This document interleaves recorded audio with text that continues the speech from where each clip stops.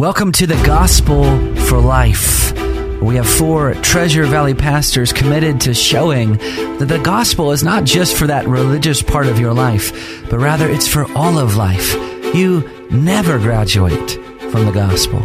I'm Josh Bales, pastor of the Well Church, here with Russell Herman, pastor at Cloverdale United Reformed Church, Phil Moran, pastor at Christ Presbyterian Church, and Jonathan Van Hoogen, pastor at Dayspring United Reformed Church. Now, if you'd like to find out more about us or catch past broadcasts or get information about our annual conference, you can find us at reformationboise.com. All right, so we have been trekking through the Apostles' Creed. Brothers, can one of you real quickly give us a defense of why we should look at creeds and confessions? I think it provides protection from error. I think it gives us a sense of identity with our other brothers and sisters in the church. We're going to talk about the Holy Catholic Church, the Universal Church today. This is a way to identify those that are within that broad church. But it also is a source of a teaching tool of saying what are the absolute essentials of the faith. It doesn't teach us everything that we believe, but it does highlight the big things that we need to believe, and I think then by extension need to emphasize. Right, and it's broken down in that Trinitarian formula. It gives us the identity of God, namely that He is Father, Son, and Holy Spirit, and then it tells us the works of God. And so we are on the third part of the Apostles' Creed, where it says, I believe in the Holy Spirit. I believe in a holy Catholic Church, the communion of saints. So one of our listeners had asked us a question specifically about this phrase. What does that mean, the Holy Catholic Church? What do we mean when we confess that we believe in the Holy Catholic Church? We need to understand that the creed was written before there was a Roman Catholic Church. These things predate what we think of as Catholicism. But so the word Catholic means universal, as Russ has pointed out even in just the last few minutes. We're talking about a universal church. We're talking about one church. Phil, oftentimes he says he will ask how many churches are in the Treasure Valley, and he will point out that there's only one. And we're talking about one church, the body of Christ. Very good. Okay, so I believe in a Holy Catholic Church. What's the relationship of the church to the Holy Spirit? Why is that line underneath the heading of I believe in the Holy Spirit? What's the significance? What we're saying is that the Son of God, through His Spirit and His Word, has gathered out of all humanity one church. The relationship is that the Holy Spirit is the one who draws us to Christ, who and He is the Spirit of truth that we read out in the Word of God. Well, and also, a cynic could read the creed here. I believe in the Holy Universal Church, and a cynic could say, "Hey, look, I have some experience of the church, and it can be really unholy." Right. It's full of a lot of flawed people. Well, yes, absolutely, it is. We are made holy because the Holy Spirit has imputed to us the righteousness of Christ. We're not holy in and of ourselves. There is no holiness in Phil Moran other than what's been imputed to me, the gift of the righteousness of Christ that's been imputed to me, sealed to me by the Holy Spirit.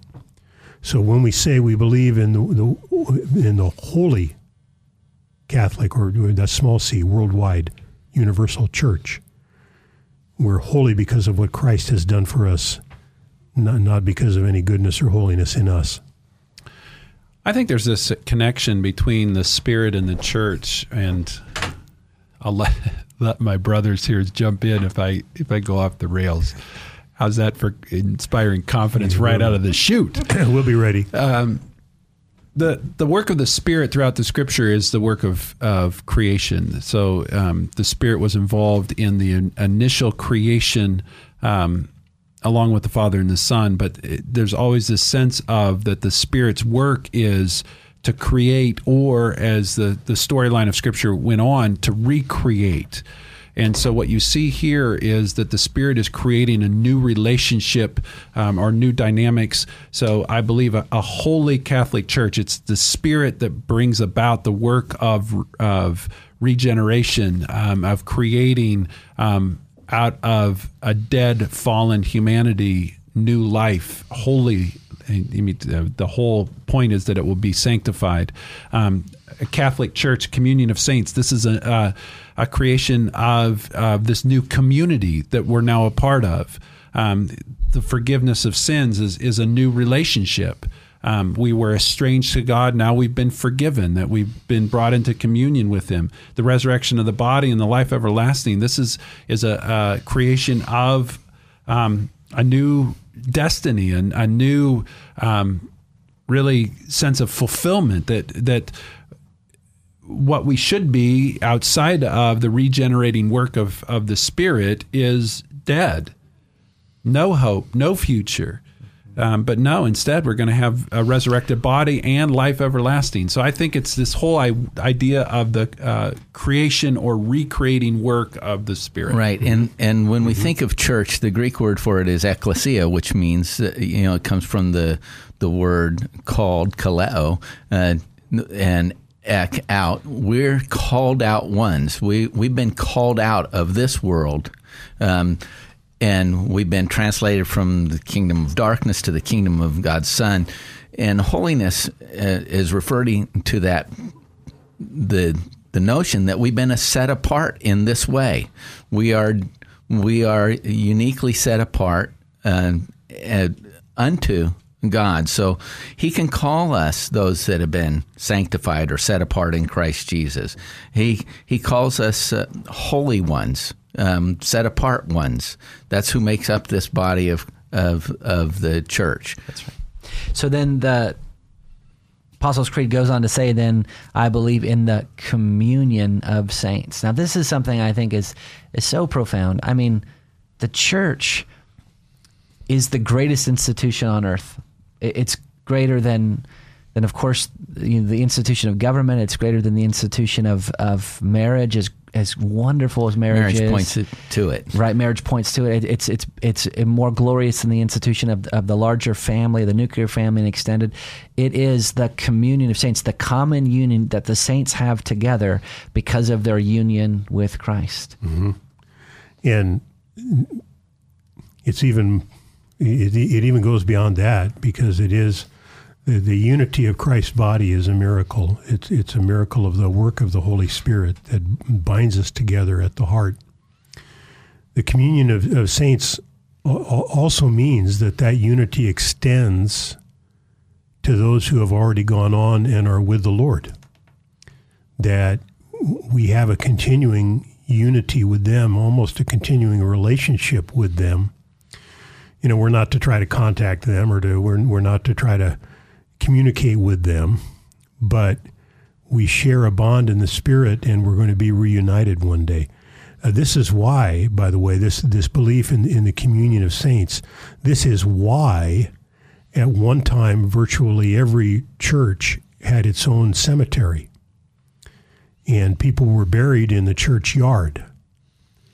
You could look right out the window when you were sitting in worship on Sunday morning. You could look right out the window and see the graves of your loved ones right outside. And it was to symbolize, to signify the continuing relationship, the continuing bond that we have with those who have gone on, and that we're going to be with them reunited someday. Mm. I think this phrase is vitally important in the church today, because there's just such a strong sense of individualism, and this whole idea that, no, we're not saved solely for us to be in union with Christ, but as we are in union with Christ, we're in union with all of God's people, not just even the ones within our own church, our own particular church. We're in union with all of God's people, like Phil was saying, those that have gone before, those that we are currently in the world today, and those that will come after us. And we need a greater sense of that it's not about me, And even the giftedness of the Spirit, the gifts that we receive from the Spirit of Christ, the Holy Spirit, are given for the strengthening of the body and for service to the body, for the communion of saints. And we tend to make it about, well, what can I get out of church? And I think if you look at the main teachings of the Word of God, Romans 12, 1 Corinthians 12, when you talk about the giftedness of the Spirit, it's always with regard to the need to serve and minister and strengthen and help the communion of saints. 1 Corinthians chapter 10 is pointing to this union and communion that we have with one another, and it does it through an understanding of the Lord's Supper. It says, the cup of blessing that we bless, is it not participation in the blood of Christ? The bread that we break, is it not participation in the body of Christ? Because there is one bread, we who are many are one body, for we all partake of the one bread. And it's reminding us that we all partake of the treasures and gifts that we have in Jesus Christ. Amen. Well, hopefully we can get this last phrase on here for the day, which is, I believe in the forgiveness of sins. Amen. Amen. Oh, amen. Much needed. Yes. Maybe we should try to close in the scope of what this means. When we say we believe in the forgiveness of sins, how total and absolute do we mean? What do we mean by that phrase? Do we mean just the forgiveness of our sins before we come to Christ? Do we mean the forgiveness of our sins right now in this present day, or do we mean the forgiveness of our sins for all time?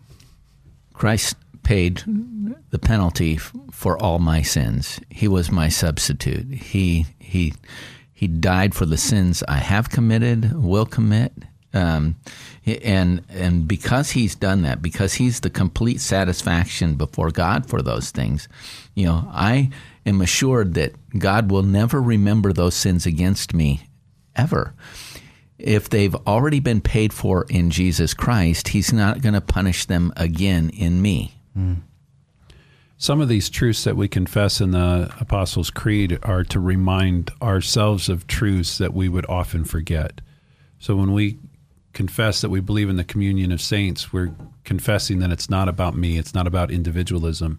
But when we confess that we believe in the forgiveness of sins, one of the things that we so often doubt in the Christian life is whether this particular sin or that particular sin could truly be forgiven. Yes. And we struggle with our sense of guilt and our sense of dirtiness before God. And one of the truths that we're reminding ourselves is that through the ongoing work of the Spirit within our hearts and lives, we have not only been forgiven, but it's ongoing, that we are being forgiven over and over again for the sins that, unfortunately, on this side of eternity, we'll continue to commit. Yeah, and out of joyful gratitude for my forgiveness, and out of just the freedom and peace that comes from knowing my sins have been forgiven, I am to extend part of what I'm saying when I say I believe in the forgiveness of sins, is that I'm called to extend forgiveness. Right. To those that have wronged me, that I'm to forgive even 70 times 7, because the forgiveness given me has been so abundant. Mm-hmm. More than 70 times 7, as Jesus said.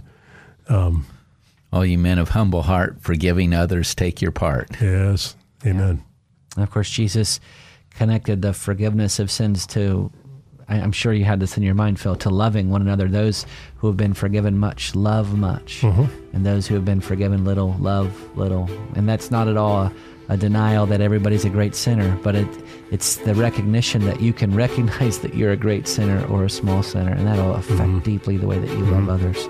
Yep. Well, you've been listening to The Gospel for Life. We hope that we will be able to see you tomorrow.